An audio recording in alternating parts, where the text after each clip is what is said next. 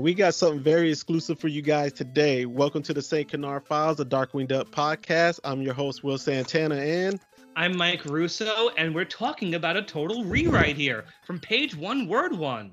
All right, we got a Flashquack today, Mike. Who do we got here today? Oh, we have somebody very special. We have another of the great Darkwing Duck writers. Joining us today is the one and only Dev Ross. All right, welcome, Dev. Hi, thank you. How's it going?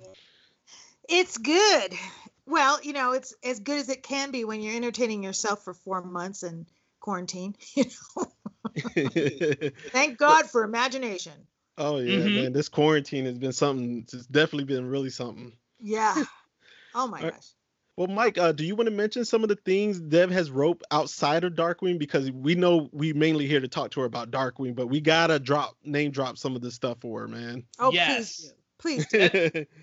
Dev was really important for Disney television animation. She wrote episodes of the New Adventures of Winnie the Pooh. Excuse me. She wrote several episodes of Chip and Dale Rescue Rangers, and she voice directed many of them. She also wrote episodes of Tailspin, Raw Tunage, Bonkers. She was one of the writers of The Return of Jafar. Mm-hmm. And she wrote several of the Land Before Time sequels. Yeah, she's won an Emmy. She's been Emmy nominated. She got all kind of awards, man. Congratulations, Dev. Thanks. Yeah, and from what I've seen of her work, obviously Darkwing, Winnie the Pooh, and The Land Before Times. I actually, Dev, looking at your resume here, you stopped writing when I stopped watching. Yeah, The Land Before Time. Yeah, I actually started getting worn out of them, but you wrote the last one that I enjoyed watching, so thank you. They did a lot of those. Yeah, there's too many of them.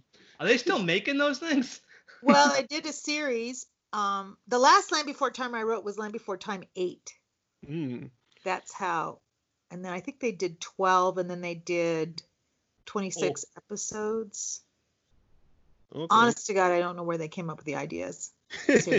Well, outside of Disney, I'm just going to really mention some of the networks she wrote for. We got ABC, Fox Kids, Universal, Cartoon Network, TLC, Discovery Channel, Nickelodeon, and Mattel. Right. So you're all over the place, and I love Nickelodeon too. We don't talk about Nickelodeon on our show, but I was a huge Doug fan, and Ren and Stimpy. Ren and Stimpy was my jam. Yeah. Yeah. Those are really smart shows.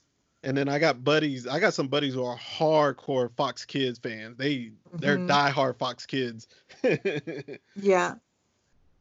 Okay, so Mike, let's go ahead and let's talk about some terror that flaps in the night now with her. Right, and for the benefit of our listeners, I want to just list the episodes that Dev wrote. The episodes she wrote were Water Way to Go, Fungus Among Us, Apes of Wrath, Up and Awry, Time and Punishment, The Darkwing Squad, The Haunting of Mr. Banana Brain, UFO, Quiverwing Quack, and she co-wrote Trading Faces, All's Fahrenheit and Love and War, Steerminator, and Extinct Possibility, and those last two she co-wrote with Tad Stones himself. Well, so those are her Darkwing episodes. Well, you mentioned Fungus Among Us and Haunting Mr. Banana Brain. That's all we need to talk about, Those are my two babies, so I'm good to go. Dev, you really wrote some classics. Mm-hmm. Well, I guess so. I didn't know at the time. I was a young mother and pulling my hair out, and I think I used I really do think those shows were my way of not going crazy. Oh, well, man. You definitely wrote two of the best Goslin episodes, Time and Punishment and Quiverwing Quack. Those are the ones everybody holds up as like the best Goslin shows. Well, I loved Goslin, and especially in Quiverwing Quack. I wanted, especially I was talking to you guys earlier about some of my PC stuff, creating women characters in the show that I looked at now and I go, I'm not comfortable with them. But with Goslin, she was me as a tomboy, and Tad and I used to talk about that all the time because he had a daughter who was a tomboy, and I had just had a little girl, and I was a tomboy, and so we would spend a lot of time talking about his daughter's frustration and my own frustration of wanting to play with the boys, wanting to go on the adventures, wanting to play baseball with them instead of having to be the bat girl, and being the fastest runner, but teachers telling me not to run too fast because it would upset the boys. And so Goslin embodied that, especially in Quivering. I can never quite say it right. Quivering Quack. She wanted to be able to prove her abilities, and she got to, and he finally was able to accept her abilities. So that episode came from a very personal place. That's nice. Absolutely. And that's the wonderful thing, and especially the wonderful thing about writing with Tad, creating with him, and that show is that you had the fantastic, you had these, Negaduck and these crazy characters, but you also had real relationships. He had a real relationship with his daughter. He had a real relationship with Launchpad. They were, they form a nucleus of a family. And so having my own young family at the time, knowing how frustrated I was as a young girl growing up in the 50s, 60s, where we just weren't allowed to do anything. I was a big surfer, and my mom made me stop surfing because she said my shoulders would get too big and it wouldn't be attractive to boys. Everything was about that rather than my love of the sport. And I wanted Goslin to reflect the love of doing, being an archer, all those things. And when I watched the episode all these years later, I was like, yeah, that's what it's about. That's would you say Goslin was your favorite character to write for then? You put her on the spot. Not necessarily. Actually, Darkwing was. Oh, okay. He was really my favorite character. I think because, every one of us wants to be a hero. Most of us wants, we want to be heroic. Mm-hmm. We want to stand for something. And we also have our moments of real intimidation and insecurity. And he was as funny and as bravado as he was. He had those moments where he took consequences. He'd get blown up, he'd get embarrassed, he'd get outwitted, and he really took the consequences of all of those things and then pulled himself up and did it again, and was funny and could laugh at himself. And to me, he was just the perfect character to write for. I loved, and to this day, I am an alliteration freak. You know how Darkwing always alliterates everything? Oh yeah. I'm trying to think of something that I can pull out of my hat right now about what he would say. Got one. You dithering ding dong of a ding. Yeah. And I just in the play that I just had that was turned into a film, I have a character that says he was the villain, and he says, "Indeedy do I did with a pilfering pursuit of Polka." And I realized in watching the Darkwing episodes, I went, "Oh my God, I still do that." All my bad guys still do alliteration, and some of my actors now are ready to kill me because they're like, "My God, these are tongue twisters." And no, just slow down, enunciate. Never quite leave Darkwing behind, then, have you? Yeah, no. And I realized that in watching the episodes again, I went, "Oh my God, that has stayed with me." Or narrating, how he narrates himself. Yeah. Mm-hmm. I will be in the kitchen and I will be narrating myself what I'm doing. Dev lifts the spoon. Should she stir gently or hard? Just all those things. And one of my daughters does it too, because I did it so much with her growing up. I'll hear her in the kitchen narrating herself, and I thought, "Oh my God, we love it when Darkwing does that." Yeah. So I find him. He's a character. Of course, he's a cartoon character. But I find him exemplifying some of the most precious things about being human, being able to laugh at yourself, being heroic, taking consequences. It's really hard to take consequences and get yourself back up on your feet to do it again. he does it anyway. That's a big motto of mine, scared, do it anyway. And Darkwing would just do it anyway. And so I loved him. I still do. Mhm. So Deb, what That's was it why I like? made him a girlfriend. So Deb, what was it like working with Tad and being part of the production team so early and being a female at that? Well, yeah, as I said, I was the first female there. Now I don't know if there were females before me, but when I got the call from my agent, they said that Disney was directed that they better hire some women. And at the time, there was a big movement with writers because no women were on staffs. So I literally waddled in 9 months pregnant, poor as a church mouse, could barely keep my pants up over my big tummy. And I pitched to Tad. He was the one I met. And it just so happens his wife was pregnant at the same time, which was really great. So he was very wonderful to me. And I had never really, I was a writer, I was an award-winning playwright, but I had never really done this kind of stuff. But I pitched to him and he said, have your baby and come back. You have a job. And it was pretty shocking. He was just so warm and so easy to talk to. And we just continued that relationship. Once I got there, I didn't realize how special it was. I really didn't. Because I came from the world of theater. In theater, you're always working as a team, and especially as a playwright, you're always changing and rewriting and listening to the actors speak and rewriting. And Tad seemed to understand that, whereas a lot of other story editors didn't. Tad really understood that things needed a time to maturate, and you threw the ball back and forth to each other. What about this? What about this? And Tad did that. And one thing that Tad did that no one else I worked for did, and I worked for a lot of great people, but we would have Monday morning meetings, and we would just co-create.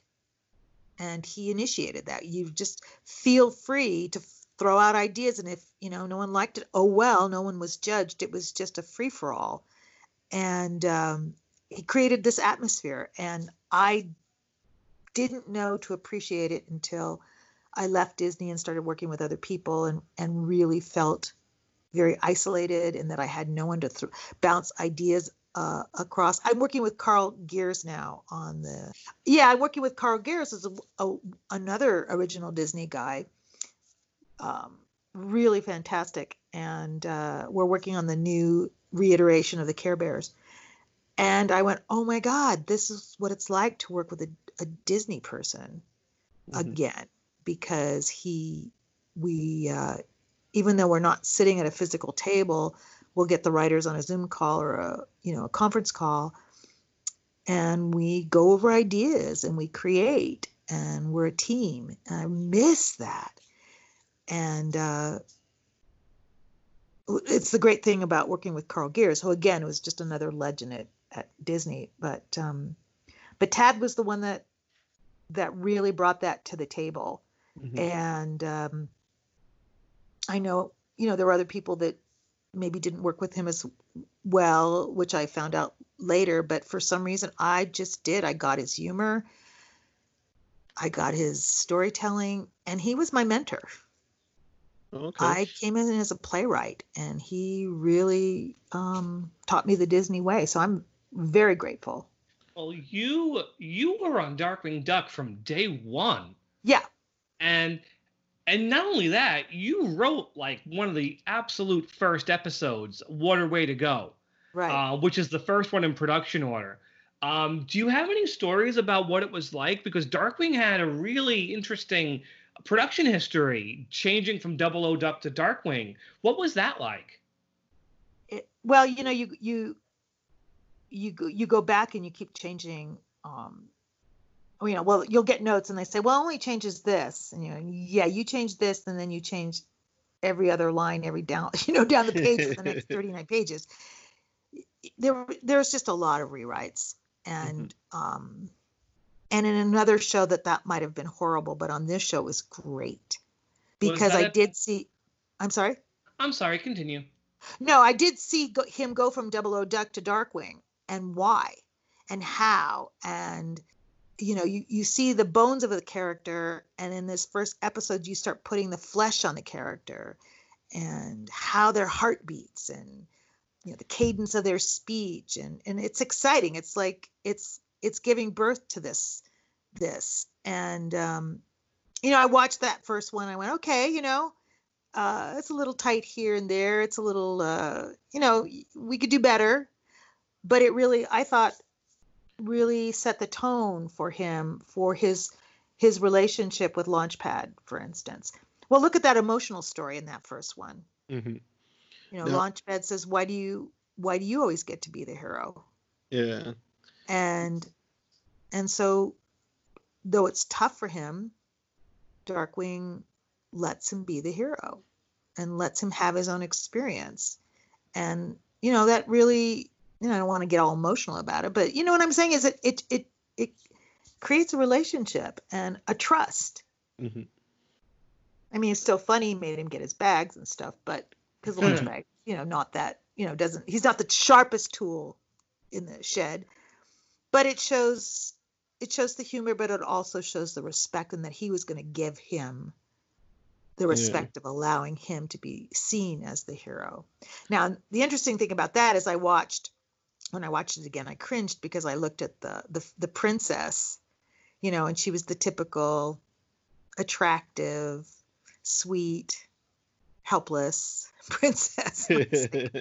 Oh, Dev. Oh, but you know Dev, what? Really? Great segue, Dev, because that character was not really, she wasn't all that much, but she was voiced by Kat Sosi. Yeah. And who did she play? It's your turn now, Will. Yeah, I was gonna say, pick me. I'm sitting here like a 5-year-old. Pick me, pick me. Yeah.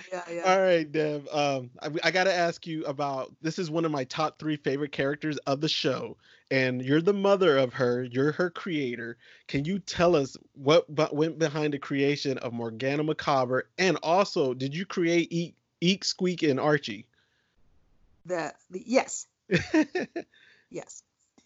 Yeah. I really felt like there needed to be an equal female to Darkwing. And I had been pestering Tad about it for months. There has to be a strong female in there, and she needs to turn Darkwing to jelly. And again, when I look at her again, I go, oh my God, so not PC. So using her feminine wiles and all that stuff. But I was victim of the time as well, and I got to give myself a pass, but not too easily. I would never write that character the way she would be more like Goslin. Mm-hmm. But I really did work on Tad about creating a character that could best Darkwing, mm-hmm. or at least be his equal. And Tad kept saying, well, then, how do we introduce her? What are we going to do? What are we going to do? What are we going to do? And I don't know. It just sort of, maybe I had a bad pizza. I don't know. I don't know. Pizza was the thing. Everybody's always eating pizza. To this day, everybody loves pizza. And I thought about, I want Darkwing. This is so crazy. I mean, you guys are going to think I'm nuts, that I'm on drugs, but this is what I was thinking. I want Darkwing to have someone to love, and everyone loves pizza. Okay. Mm-hmm. How do you put that together? And then you start building these crazy what ifs, Well, everybody loves horror. I mean, what is the continuing thing? Is everybody loves horror? Everybody loves to be scared. Elvira was really big. You remember Elvira? You guys were little. No, I remember her. Elvira. Yeah, Elvira. Can't forget Elvira. Funny and cute and sexy, and I remember Elvira, and everybody loved her. So you just put all. I knew everybody loved pizza, mm-hmm. and I wanted Darkwing to have a girlfriend, and I knew everybody loved Elvira. So you just start stirring it up, and then I don't know. I watched it again. I'm like, God, you really? Yeah, that episode works great. That episode works. The chemistry with Darkwing and Morgana is just, man, it's crazy. Everybody loves it. Everybody loves spooky. it. The pizza stuff is great. Hmm. It's It's one of the but best. come on, you guys have to tell me that those mushrooms were crazy. Well, that's what's good. That's what works with Darkwing Duck, though. Crazy is good on Darkwing Duck. Hmm. And literally how I came to those mushrooms. I mean, you just use a writer just you use what you know. I was living in this place in Santa Monica, and mushrooms started popping up out of the carpet, Ooh. and the green carpet, and then the mushrooms, and I just could swear at night that they were coming to get me, and that's how You never know what's going to inspire you. and that's I went, okay, I'm going to take the time that the mushrooms were growing up, and I thought they were kind of like they were almost sentient, and the way they kept growing up out of the carpet of this house in Santa Monica near the beach, because of the mold and all that stuff. Yeah, and just make, and then I'd start throwing the ideas around with Tad and laughing, and then before you know it, it all works. Hmm. Were there any other of your episodes that you remember really, really well?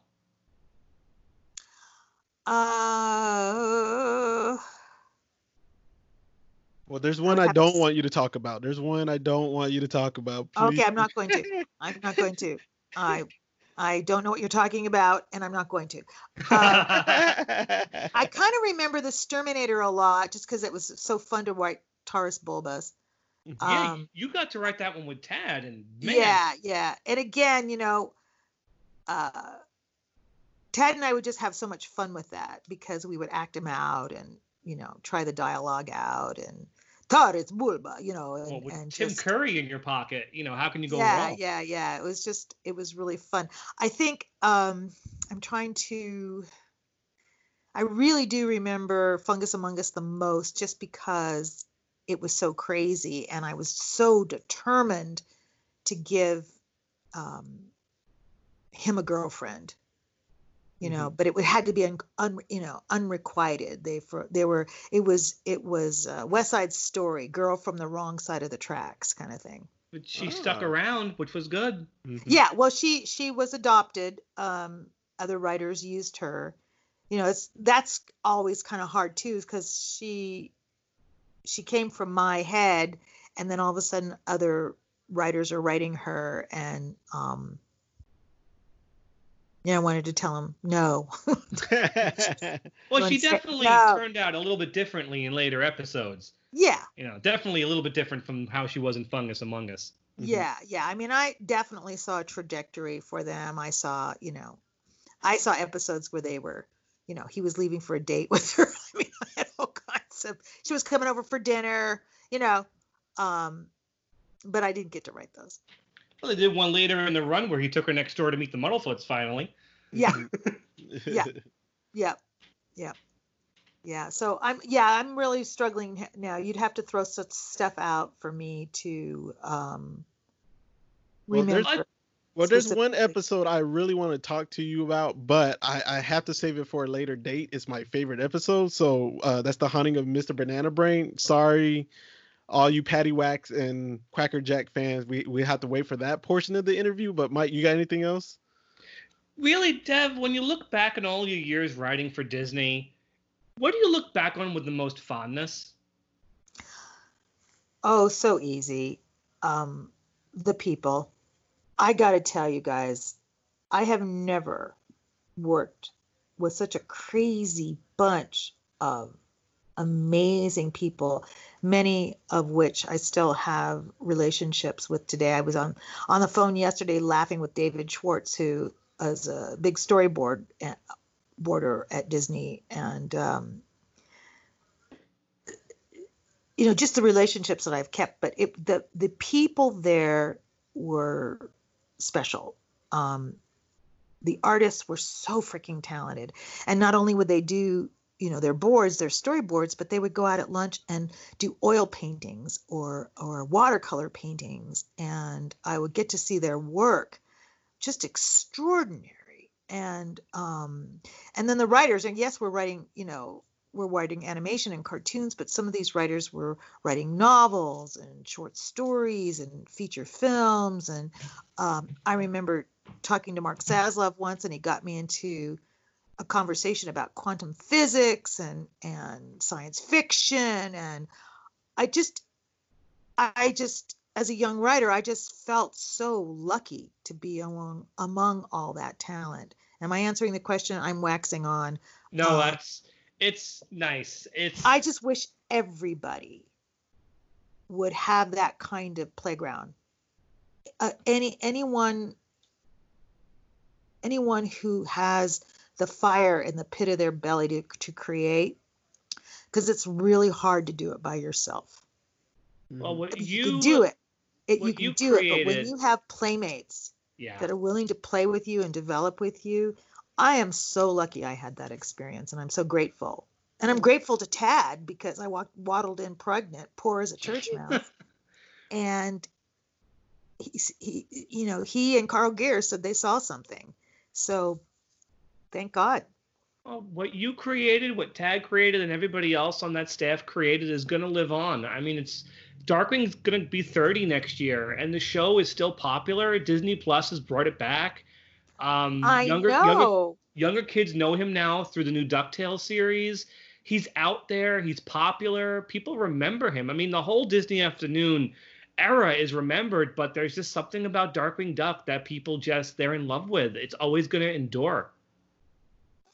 Yeah, adventure. The adventure, the superhero, and the family. And the family, yeah. It means a lot to a lot of people. Yeah, and especially now, because I think sometimes we can feel so powerless with what's going on. And, we have all these superheroes, but Darkwing was a superhero that was approachable and reachable, and he didn't have powers. Funny. Yeah, he just was himself and utilized his own core resilience, his own backbone, and I think that's just resonates with people. Well, thank you so much, Deb, for being on with us tonight. We really appreciate it. Oh, yeah. I'm thrilled. Before we let you go, Deb, do you want to plug like any upcoming work you got coming out, or where the fans can find you on social media or anything? Sure. I have right now, the working title is called the Two TWO Lucy's, LUCYS, The Two Lucys, and it's a film. Hopefully, it'll be out on Netflix next year. It's the craziest thing. It was I wrote a 2-woman play with my partner Chandra Jefferson, who wrote the music, and a guy, around, in your the one that said he was the latchkey kid who grew up on Darkwing, saw the play and approached me and developed it as a feature film. And so it's the Two Lucys. It'll probably get retitled, but you'll know what it's about because it's just my dog's growling. Shh. It's just two over the hill female actors, creators, writers, singers, songwriters who no one will hire, so we make our own work. And I'm really proud of it. And do you have anywhere where the fans can find you on social media, or you don't want to be found on social media? You can find it at www.thetwolucys.com. And that's you'll see me talking about the show, and you can reach out to me if you want.